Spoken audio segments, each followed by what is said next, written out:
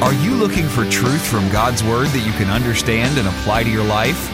You'll find it today on Make It Clear with Dr. Stan Ponz, Bible teacher and president of Florida Bible College in beautiful Orlando. Listen now as Stan makes it clear.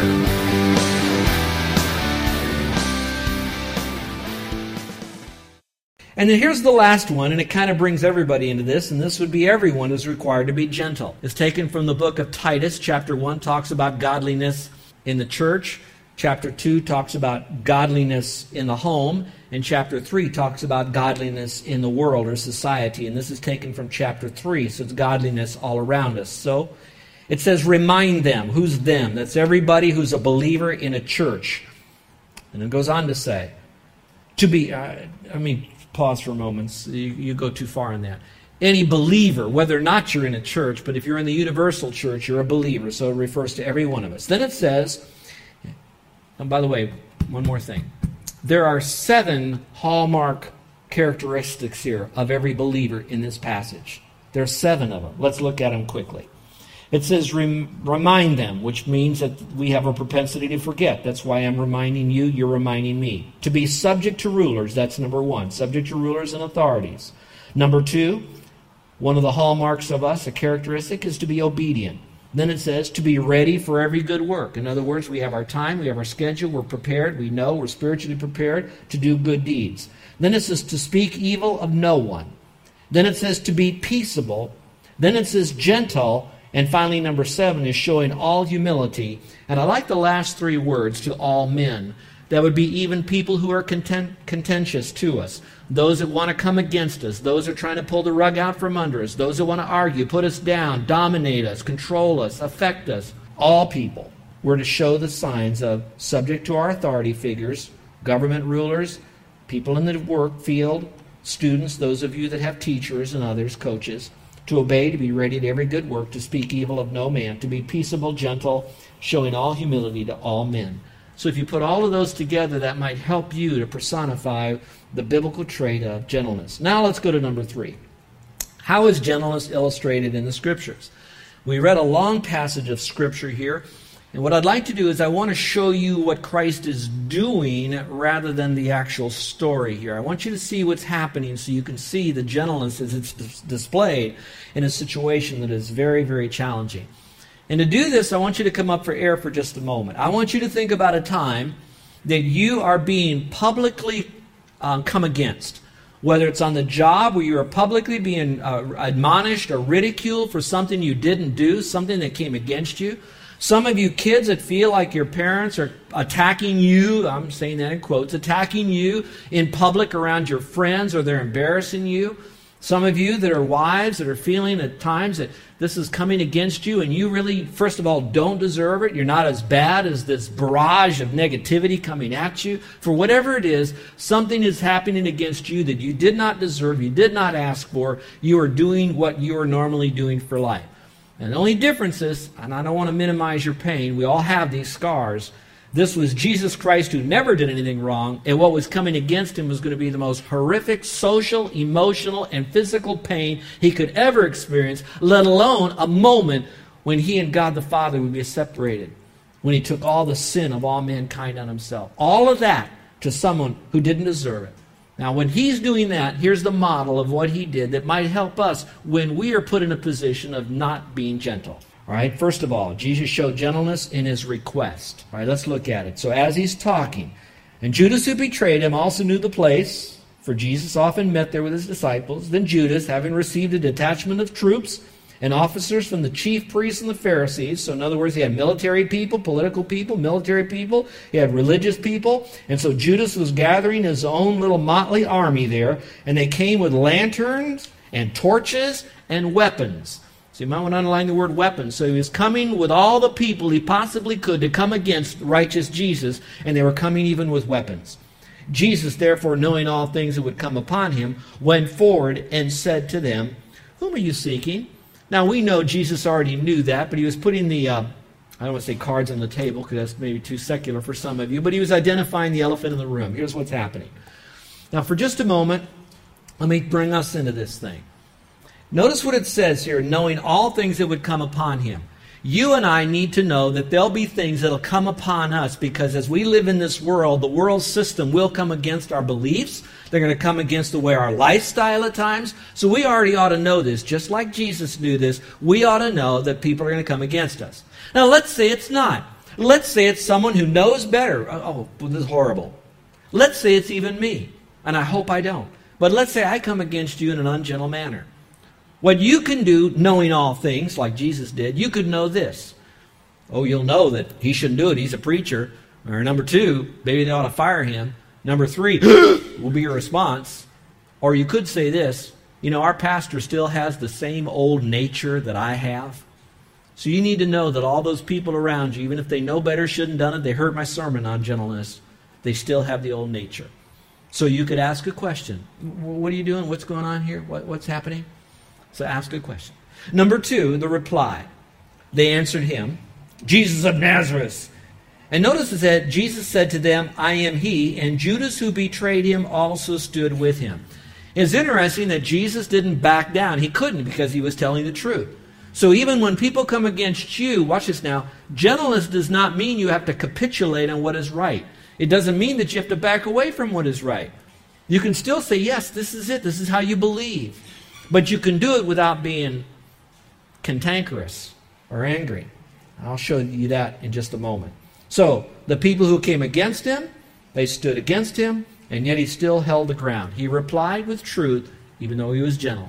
You can reply with truth, so you don't reply unkindly when unkindness is given back to you. Number 3 is the response. This is what I wanted to get to. Now, when the Lord said to them, I am he, they drew back and fell to the ground. Then he asked them again, whom are you seeking? And they said, Jesus of Nazareth. And Jesus answered, I've told you that I am he. Therefore, if you seek me, let these go their way.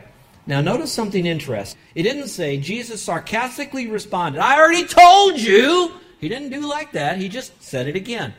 Maybe sometimes when people are coming against you, you're going to have to say it the second time the truth, without a sarcastic comeback.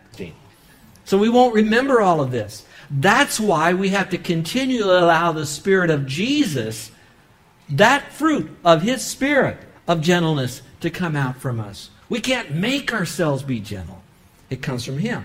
So we respond, I told you this, so you give Him the answer again. But notice the last phrase there. It says here, let these go their way. In other words, He's trying to be gentle to those that the others are gentle against. Let others pass. Focus on me. It's all about me right now. If you got a problem, you're coming to me. Let the others get gone. Notice it goes on to say, or further down in the verse, it says, so Jesus said to Peter, put up your sword in the sheath. If you remember, because Peter ripped out his knife and he cut off the ear of that servant. He said, put up your sword. I thought that was interesting. How many men, particularly men, but how many men today are locked up here on Oahu because they were trying to get their point across to another person, or their wife or girlfriend or child, and they weren't getting their point heard, and so it went from words to sarcasm to biting words to anger to screaming. Of course, cursing is involved in there, and then finally some physical violence where, like this week, a man sentenced to 30 years in jail because he bashed his girlfriend's head in with a shotgun, with the butt of a shotgun, in the middle of a street in Kailua, a bedroom community of Honolulu. Gentleness was long gone before them. Got to head it off at the pass. Goes on to say he then touched his ear and healed him. So even in the midst of all of this, it wasn't Jesus was kind of saying, okay, I'll be gentle, but if those that are on my team want to do my fighting for me, let them. I'm going to, let those dogs out against those people. I won't do it because I'm gentle, but I'll let others do it. You're still responding to issue ungently. I think you know what we're saying. So, what about all this gentleness of the Lord?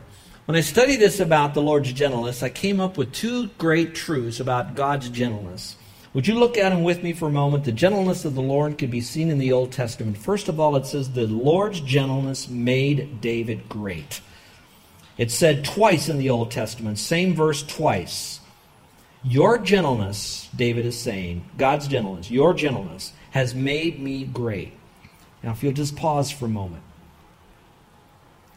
When I look at that, the Lord's gentleness has made me great. I could say this: the Lord's grace has made me great.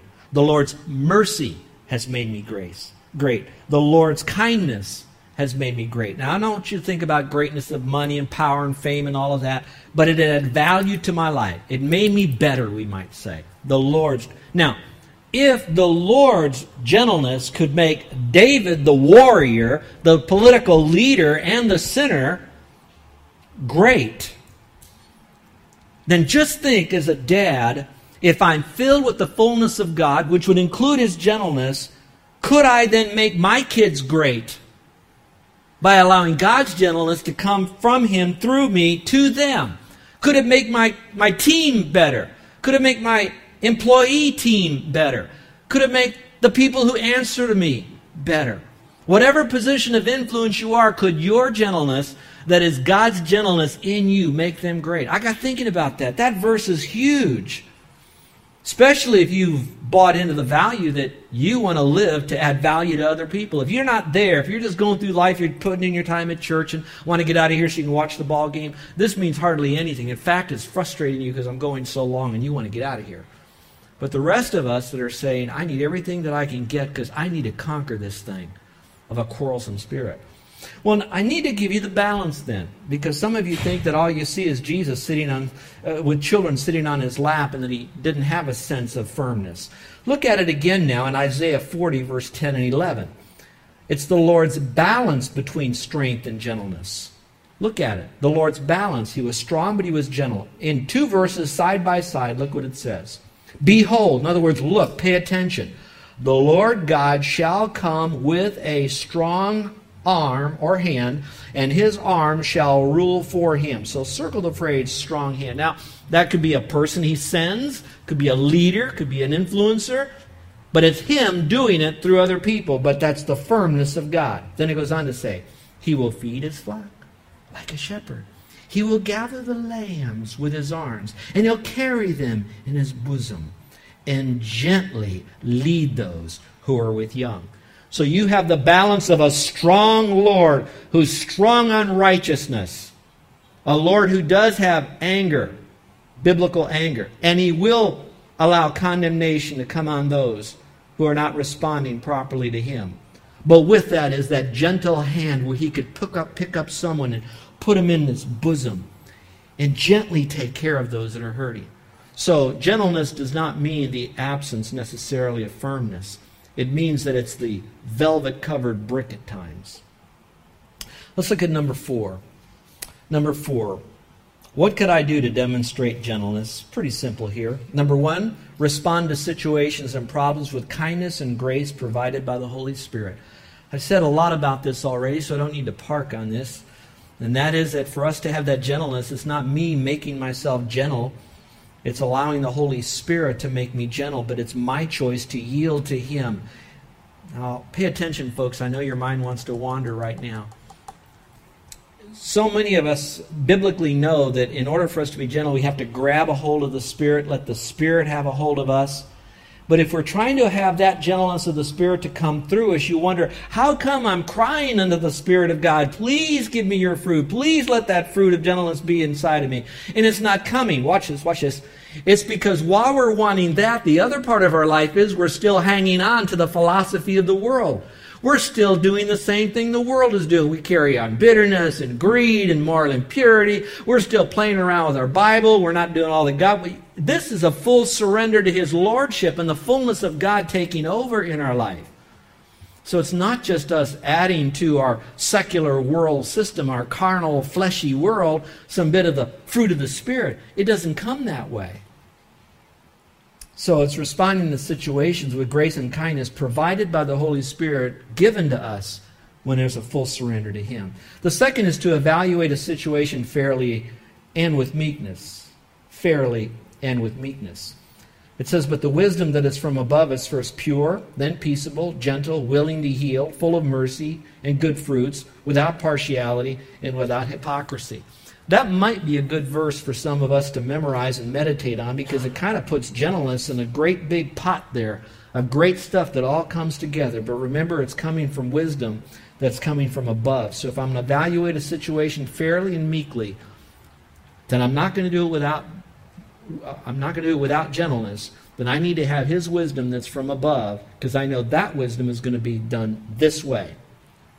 Number 3, ask questions until all important information is understood. We saw that through the life of Jesus. He knew the answers already, but He was demonstrating questioning to help us to understand. Sometimes we get upset. We don't have the gentleness because we're already coming to a conclusion and a judgment before we have all the information. How many of you can say amen on that? That's what happens. We already form an opinion and a judgment, and we're already getting upset before we got all the information. It says it's the glory of God to conceal a matter. In other words, God can keep stuff covered up.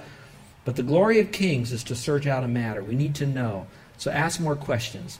Then, finally, provide direction, instruction, and correction without impatience or hostility. So when we are giving direction, correction, or instruction, be careful about impatience or even hostility and bitterness. A servant of the Lord must not quarrel, but be gentle to all, apt to teach, and patient. We've studied that. Last question, and we'll end with this. Are there dangers in being gentle? Not if it is Holy Spirit influenced. I'll explain what I mean in a moment. If it's Holy Spirit influenced, then there is no danger in being gentle. Unless you define, if I'm gentle by the Holy Spirit and I get taken advantage of, isn't that bad? No, it's not bad. The Lord's in control. Good will come from it. So realize that you can hide behind pseudo-gentleness to avoid confronting evil in someone's life. The reason I wanted to say that, because different people have different personality traits. Most of today, I think I've spoken to those that are the dominant, driving, determined people. Maybe because I'm so much a part of that. And I'm warning and cautioning myself how severely important this message is for me. But some of you that are wired with more of a phlegmatic personality, where you're steady, submissive, sweet, and kind, and for you, you're gentle all the time.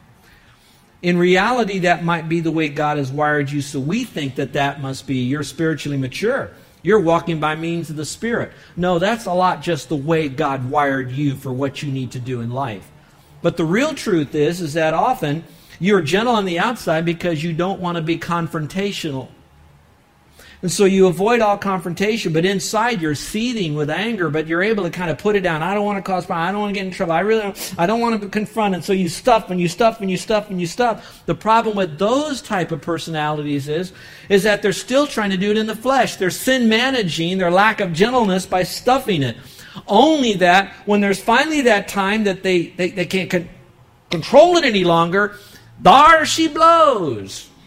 Okay? And so be very careful of those people that you think they're always so sweet, they're always so kind. You don't know them behind closed doors. You don't know the vile wickedness, the sewer that's inside of them as they're driving their car and what they're thinking about you with a smile on their face. And that's not gentleness either. That's just maybe easy sin management for their personality type. So, can there be pseudo-gentleness? I think there can be. And so where are you with all of this? That's where I got to back away from preaching now. And I got to give you over to the Lord, to His grace and His Word and the Spirit of God. And I pray for you folks. I want you to pray for me on my gentleness, on my frustration factors and stuff like that. Because I want to model for you this. But I want you to model it too. And those of you who are going into leadership, especially as I believe God is going to send revival here to this island, particularly in our church. I'm believing it. We got to be ready for it with humility and a gentle spirit. Those of you who are our guests here today, everything that I'm saying, you probably are saying pretty much, amen. I agree, we need to be gentle. But you will never have the fullness of the gentleness of Christ until you accept Christ as your Savior. And I want you to know that God is so gentle with you. He says, I love you just the way you are. Yes, you're a sinner. You've told lies. You've stolen things. You had misplaced anger. You're bitter against people, non-forgiving. You've been morally impure in your thought life, and maybe even you're doing it now. And He says, but I love you, And I'm going to go to the cross, and I'm going to be gentle with you right now by taking all your sin on myself. And when I die, I'm going to satisfy that sin payment by my blood to my heavenly Father, God. And he says, all I ask in return is that you believe that I am God, and that I love you, and I took all your sin on myself, all your lack of gentleness, everything, every sin, past, present, future, on me. And now I'm going to give you my forgiveness. And with my forgiveness, I'm going to come and live inside of you with my gentle spirit. And I'm going to help you be all that I intended you to be. But you now have the choice. Do you want a gentle shepherd? Do you want a gentle Jesus? May I warn you that he is also one with a strong arm. That if you do not trust Christ to save you, not only are you underneath his condemnation, but you will feel the full fury of his wrath after you die. And gently, I want to tell you, Jesus says he didn't come into the world to condemn you, but that through him you could be saved. So simply come to him as you are, a sinner, without any thought of being good or gentle to get you into heaven, but your full faith in Christ for the full forgiveness of sin. Would you do that right now? Let's pray, shall we? Our gracious Heavenly Father, in just a moment I'd like to give a time of silence to these dear ones, so each one can have an intimate, personal, alone time with you in this crowded room. And for those, Father, who do not know you as their personal Savior, they have not trusted in you alone, they have not received the full forgiveness of sin. Father, I pray that right now they are experiencing the conviction of the Spirit, that you love them, and at the same time they're pained for their sin. And they want to do business with you to receive that forgiveness and a new life in you, and heaven is their home. Now, friend, I'm going to be quiet, and I'd like you to simply say this to the Lord. Lord, I'm a sinner. I know I've done things wrong, but the best in a how, I'm going to trust Jesus Christ as my Savior. He's gently wooing you to him right now. Please respond by your faith in him. Now, if you're doing that, I'd like to pray for you. So I'm going to ask you in a moment to slip up your hand. Now, raising your hand won't get you to heaven. Me praying for you won't get you to heaven. But it's me praying for you, welcoming you into God's forever, eternal, heavenly faith family. Is there anyone in here now with a humble heart, a gentle heart, saying, Lord, I'm so grateful. Thank you for dying on the cross for me. Thank you for giving to me eternal life. Thank you for withholding your hand of wrath against me and my sin. Thank you for giving me a new life in you, and home, and heaven is my new home. All right. However you want to say that to the Lord, and you'd like for me to pray for you with every head bowed and every eye closed, no one looking around, would you slip up your hand right now? Is there anyone in here that would indicate to me that you're trusting Christ in here today? Anyone at all? Okay, as I continue my prayer, our gracious Heavenly Father, I pray for the rest of us who knows you as Savior, who've already experienced your gentleness, and for us the pain of our lack of gentleness, our contentious spirit, our quarrelsome nature. We are so sorry. We are so sorry because we've hurt you. We've disobeyed you. We've dishonored you. We've hurt other people. We have hindered your work on this earth in some measure. And so, Lord, we're asking for that forgiveness that you promised to give to us. So, Lord, we're saying right now, we are asking, we are sinners, and we ask you to give us the full forgiveness now, not to go to heaven, but a new restoration in your intimacy. Give us the strength now to return to the person we most recently acted in a quarrelsome, harsh way, and give us the grace to go to them in a humble way to ask their forgiveness and to try to make up for it. And then, Lord, remind us through your word and spirit what we've heard here today so that we will become like you, a gentle shepherd of our family, of our friends, of our ministry, of our employment, of our classmates, of our team, Help us, Father. Father, thank you for being there to do just that. It is in your name and for your glory we pray. Amen. You're listening to Make It Clear with the teaching of Dr. Stan Ponz, founder of Make It Clear Ministries and president of Florida Bible College in beautiful Orlando, Florida. Make It Clear is dedicated to taking the Word of God with clarity into every person's world. It is the support of listeners like you who make the ministry of Make It Clear possible. You can provide your tax-deductible gift to Make It Clear online by going to makeitclear.org. Or you can mail your gift to Make It Clear, P.O. Box 607901, Orlando, Florida, 32860. Thank you for helping us make it clear. If you would like to have Dr. Ponz speak at your church or event, please send us an email at tellmemore@makeitclear.org.